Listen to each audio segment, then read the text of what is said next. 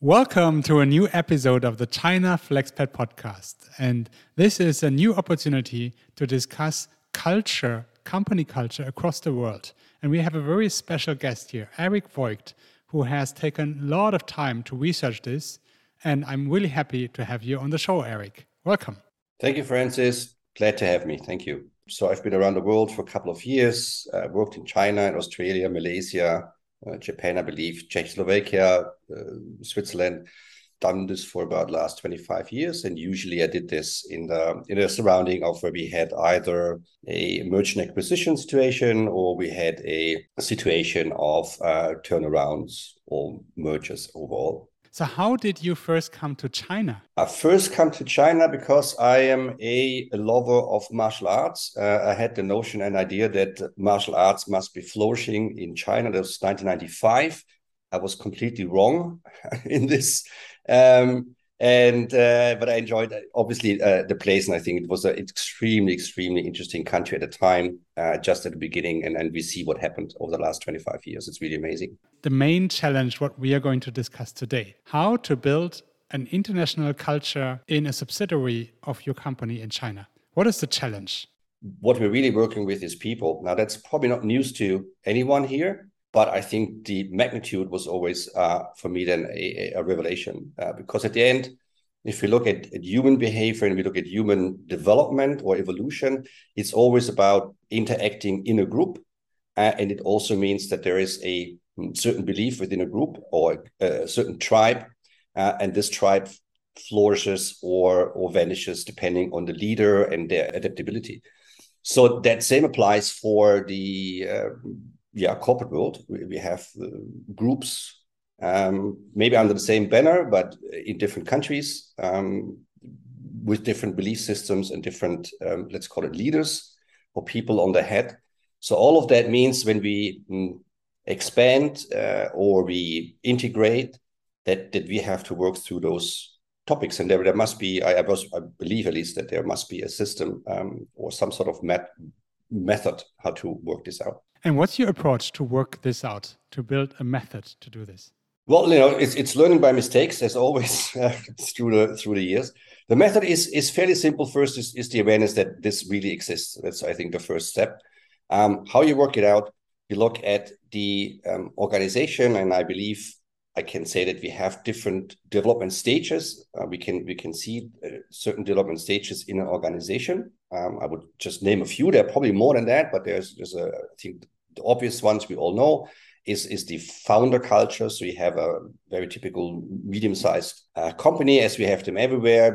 If you're German, whoever's listening, you know this very well. We have a great Mittelstand, but you find this anywhere in the world. It's a certain type of company. You have a founder who's very charismatic, perhaps.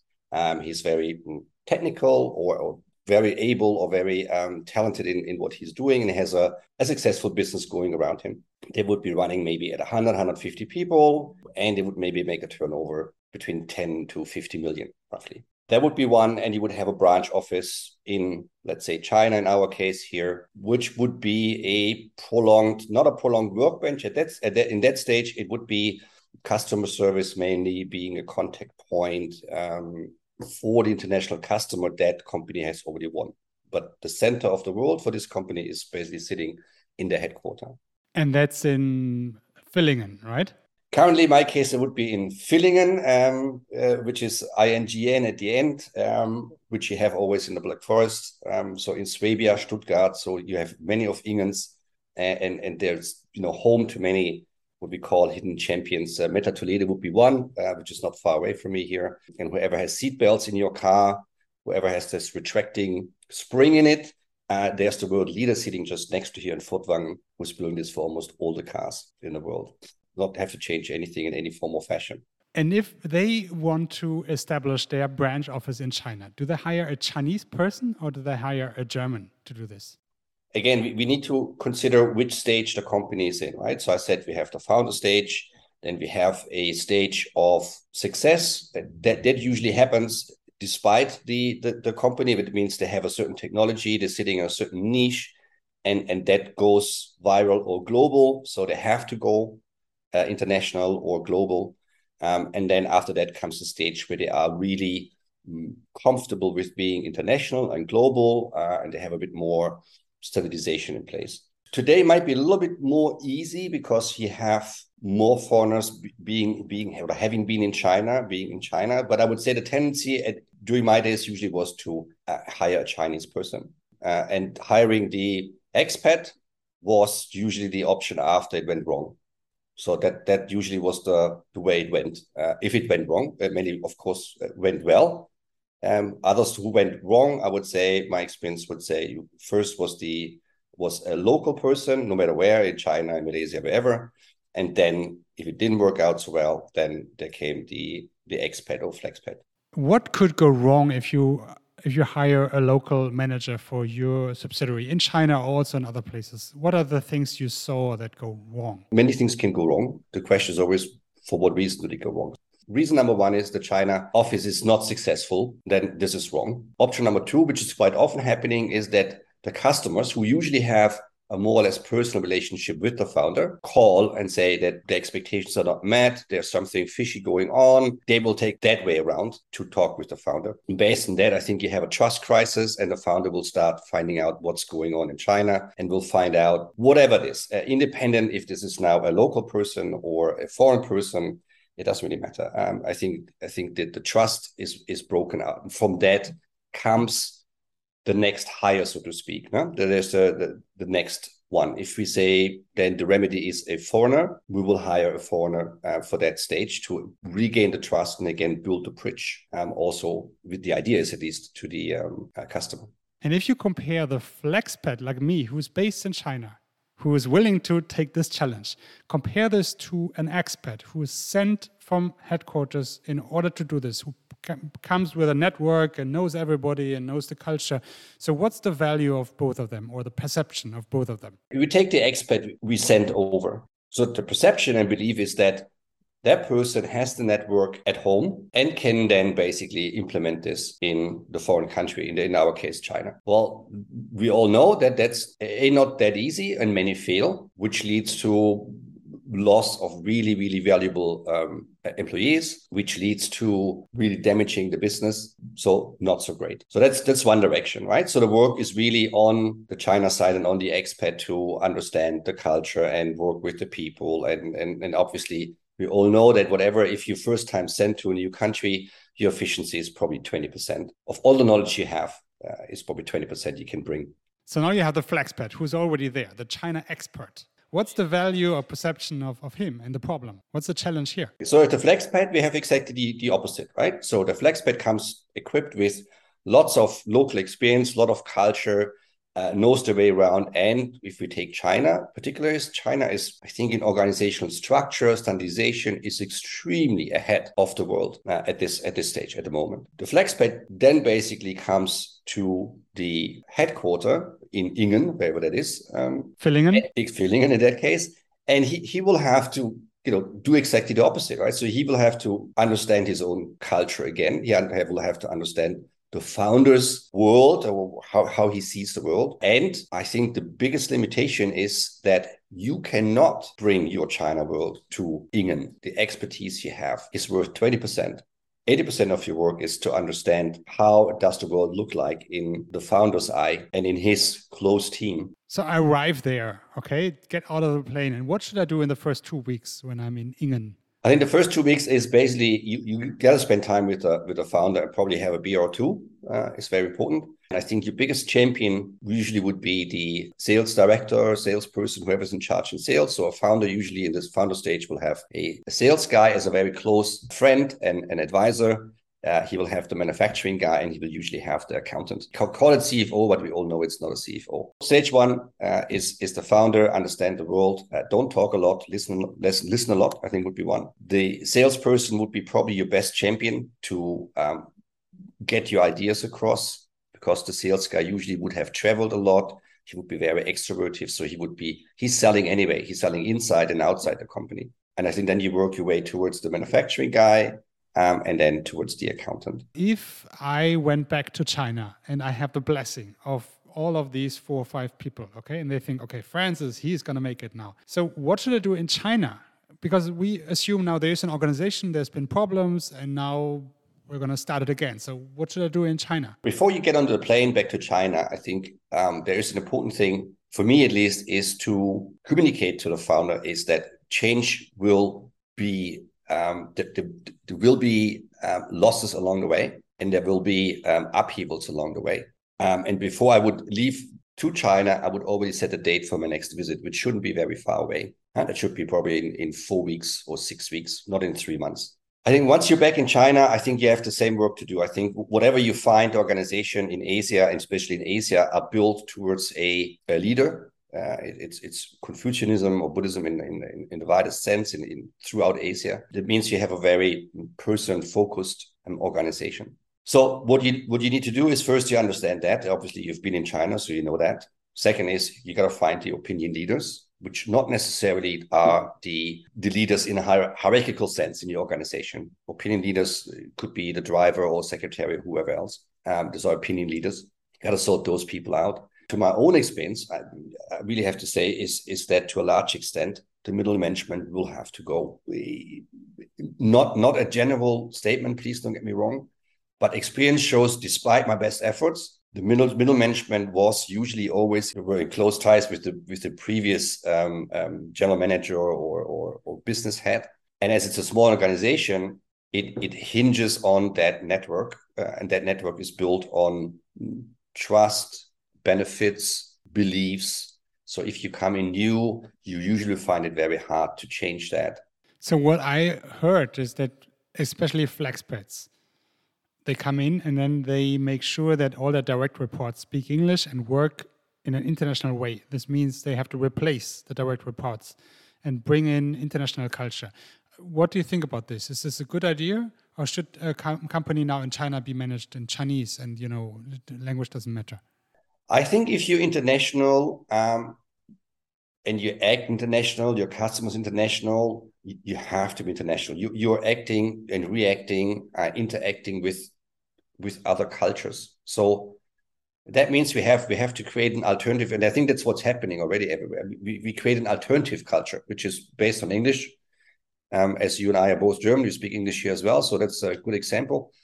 And so I think the business language has to be English. There has to be a mixed culture between the local one and the business. And then again with the customers. So if you look at many of the hidden champions, you're dealing with customers who are, the headquarters in Sweden, US, Brazil, France, and we all know that even within Europe, the cultures are extremely different, and we have to work with that and overcome this. So we have a triangle now, just to open your mind, you have a triangle now between, let's say, a founder culture from Villingen, a multinational from France sitting in Suzhou, having essentially a different industry where you provide only parts in, let's say, yeah. So you have a multitude. So you need to have an alternative culture. The Chinese obviously is there in terms of, well, the local culture is always there in terms of behavior, how you arrange your sales, expectations. We all know that China working extremely fast. The customer expectations are extremely high. So international culture is the answer. Do you think it's easier for a flexpat to build this international culture in China, or for a Chinese professional who speaks English and maybe German? My tendency would be to say that it is a flexpat, and I can also say why I think that is the case.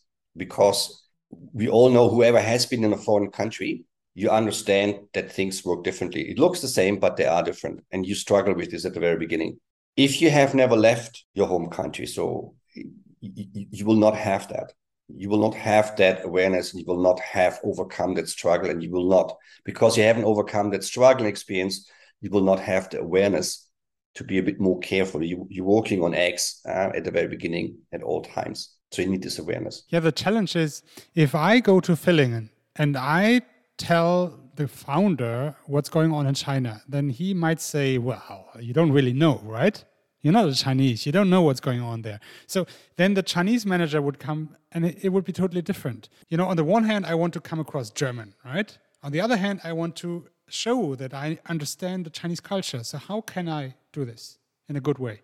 I do this in a good ways is, first of all, I said you need to establish the trust. Depending on that organizational size, organization development stage, trust is the issue, personal connection is the issue. And your first job is to work with the founder. 20% of your whole experience is maybe useful at that stage. 80% is to understand and work and build a relationship with the founder. I think the second important thing is with that is that you have the possibility that the reporting goes through you to the headquarter, not in other ways. I think it's very important along the way. You have a two phase, right? You have a China phase and you have a Western phase, right? When you're in Germany, a bit more German, and when you're in China, a bit more China. And that's what you need to balance in that way, right? For the Chinese to be Chinese in a way, still follow the same target. If you're in Germany, you need to be in a German way. And that's, I think, the essence of a FlexPad, that you can do that if you're successful. Now, I'm a very special China dreamer, let's say, a FlexPad, right? So I speak Chinese and it can be good or bad. So would you say if I start this job in Taicang or Suzhou, should I be like very German, or should I show the team that I like China, or should I rather say, no, I work for headquarters and you guys have to understand how we make this work? It's a two-stage approach. The assumption and expectation from the employees at the beginning is that you're German. You look German, you are German, you must be German. So don't show too much China lover thing, right? I think so. And then in the second stage, once you have sorted out your surroundings, you have a certain network, you can gauge who's who in organization. Slowly you start showing your understanding capability. And then people will be very appreciative of it. If you have a Chinese manager and you want to provide trust, how do you make sure you don't get into compliance problems, but you still show trust? I would say in my practice, it would be two ways. So one would be that we work towards the headquarter with a certain KPIs. Towards my Chinese managers or local managers, I would probably signal that I do understand how the business works. And I would probably help and discuss in which way we can fulfill the expectation of the local culture and still being compliant. I think then you're going to be a really good FlexPad, because that's what you are then. You find a solution which is meeting the headquarters expectation and compliance.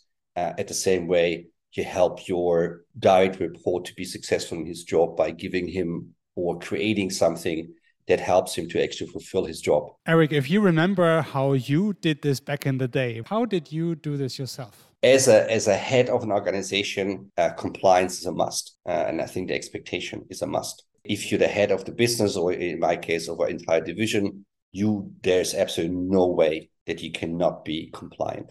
No way. Even in China? Down the road, it's a different story. If you go further down, there's dealings and wheelings along the way. I think the most common way is that you have an agent, for example, dealing with that. I think a lot of the work is done if you have your team set up that you do the final sales. So the sales development or business development, you outsource in a formal fashion. And the actual sales of the machinery, equipment where you actually do with your in-house sales. That was one structure I found was working quite well. You have to understand that there is a specific requirement from the market and you have to deal with this, but everything in the company will be clean, right? Yes, absolutely. Yeah. Okay. So I do think that this has also changed a lot. So now if we show that we are doing clean business in China, there is also a lot of advantage, and all companies, even Chinese companies, they all try to find a way to deal with this. But it's really interesting. If our audience, if there is somebody 25 years old and tries to start his or her career in China and gets in a similar situation, have a very important job, but not as old as, not as experienced as he or she should be, what's your advice? How do you show authority in this kind of situation? How do you manage this kind of a challenge? I think it's very difficult, to be honest. You can only give advice basically from the future in this case, right? If I look back, my biggest mistake was that I was extremely nervous, and my dealings with the employees, it wasn't smooth. That's something you have in age. You can be smooth even if the tides are very high and the storm is raging. You're still quite calm. With 25, not so much. I think that's very difficult. I think you have insecurity. You have to deal with that. The only thing I can say is that go talk with friends, talk with older people, and please do be open to take advice. I wasn't at all times, and I paid the price. So this time, I would say I would probably take the advice. If I didn't understand it with 25 or 26, I would just ask again to get it explained. That's really good advice. Eric, when you look back on your career and what you achieved so far, what are you really thankful for? I'm really thankful, to be very honest. I think in my history, I'm really thankful to my very first secretary I had. She was older than me. It was very early days. It was, I think, 1998. She was a successful businesswoman. She stopped. She was a friend of mine. And she agreed to help me. I had a job on my hand I was probably not very capable to do at the time. I was way too young. And she gave me a lot of really good tips, how to work, what to work, not to be too German. I give a good example. I wrote a employee handbook. I spent, I think, at least good 2 days writing on it. And she came in and said, Eric, what are you doing? And I said, I'm writing an employee handbook. And I can't stop because whenever I find something, there must be another way, and then I write another rule, and then I write another rule. And she said, "Eric, you're completely stupid." I said, "Why is that?" And she said, "You got to keep this as wide as possible because we're in China. You got to be flexible. The guy made a mistake, but he's a very good employee, so you need to be flexible. You cannot just everybody the same, independent of his past or his standing or his age or whatsoever. You have to be able to make a decision that is flexible, for that person at that time." So at the end, my employee handbook was 5 pages instead of 50. So what do you see for your next 10 years? Hopefully more nice projects. I developed the method a little bit more, and I find it's many problems I had in the past. I can solve in a more systematic way without too much headache and sleepless nights, and I enjoy that. So I'm just probably going to see that I can try to perfect this and share this with as many people as I can. Yeah, like our audience. So I can really encourage everybody listening in to reach out to Eric. We're going to put his contact details in the show notes, and he's very helpful. So there's a lot you can learn from him. And please also, if you want to help us, think about who has this kind of challenge to build an organization in China, build a culture, combine this culture with headquarters, bridge the markets, and maybe doesn't have the experience of Eric and who could learn from this. And if you find this person, please share this episode. Just take a screenshot and share it and say a few words about this. This is how you can help us. And if you know somebody like Eric who could be our next speaker, please do reach out to me. I always appreciate this, and we will do the best to continue this China FlexPad community. With this, Eric, thank you so much. 谢谢，再见。再见. Thank you, Francis. Bye-bye.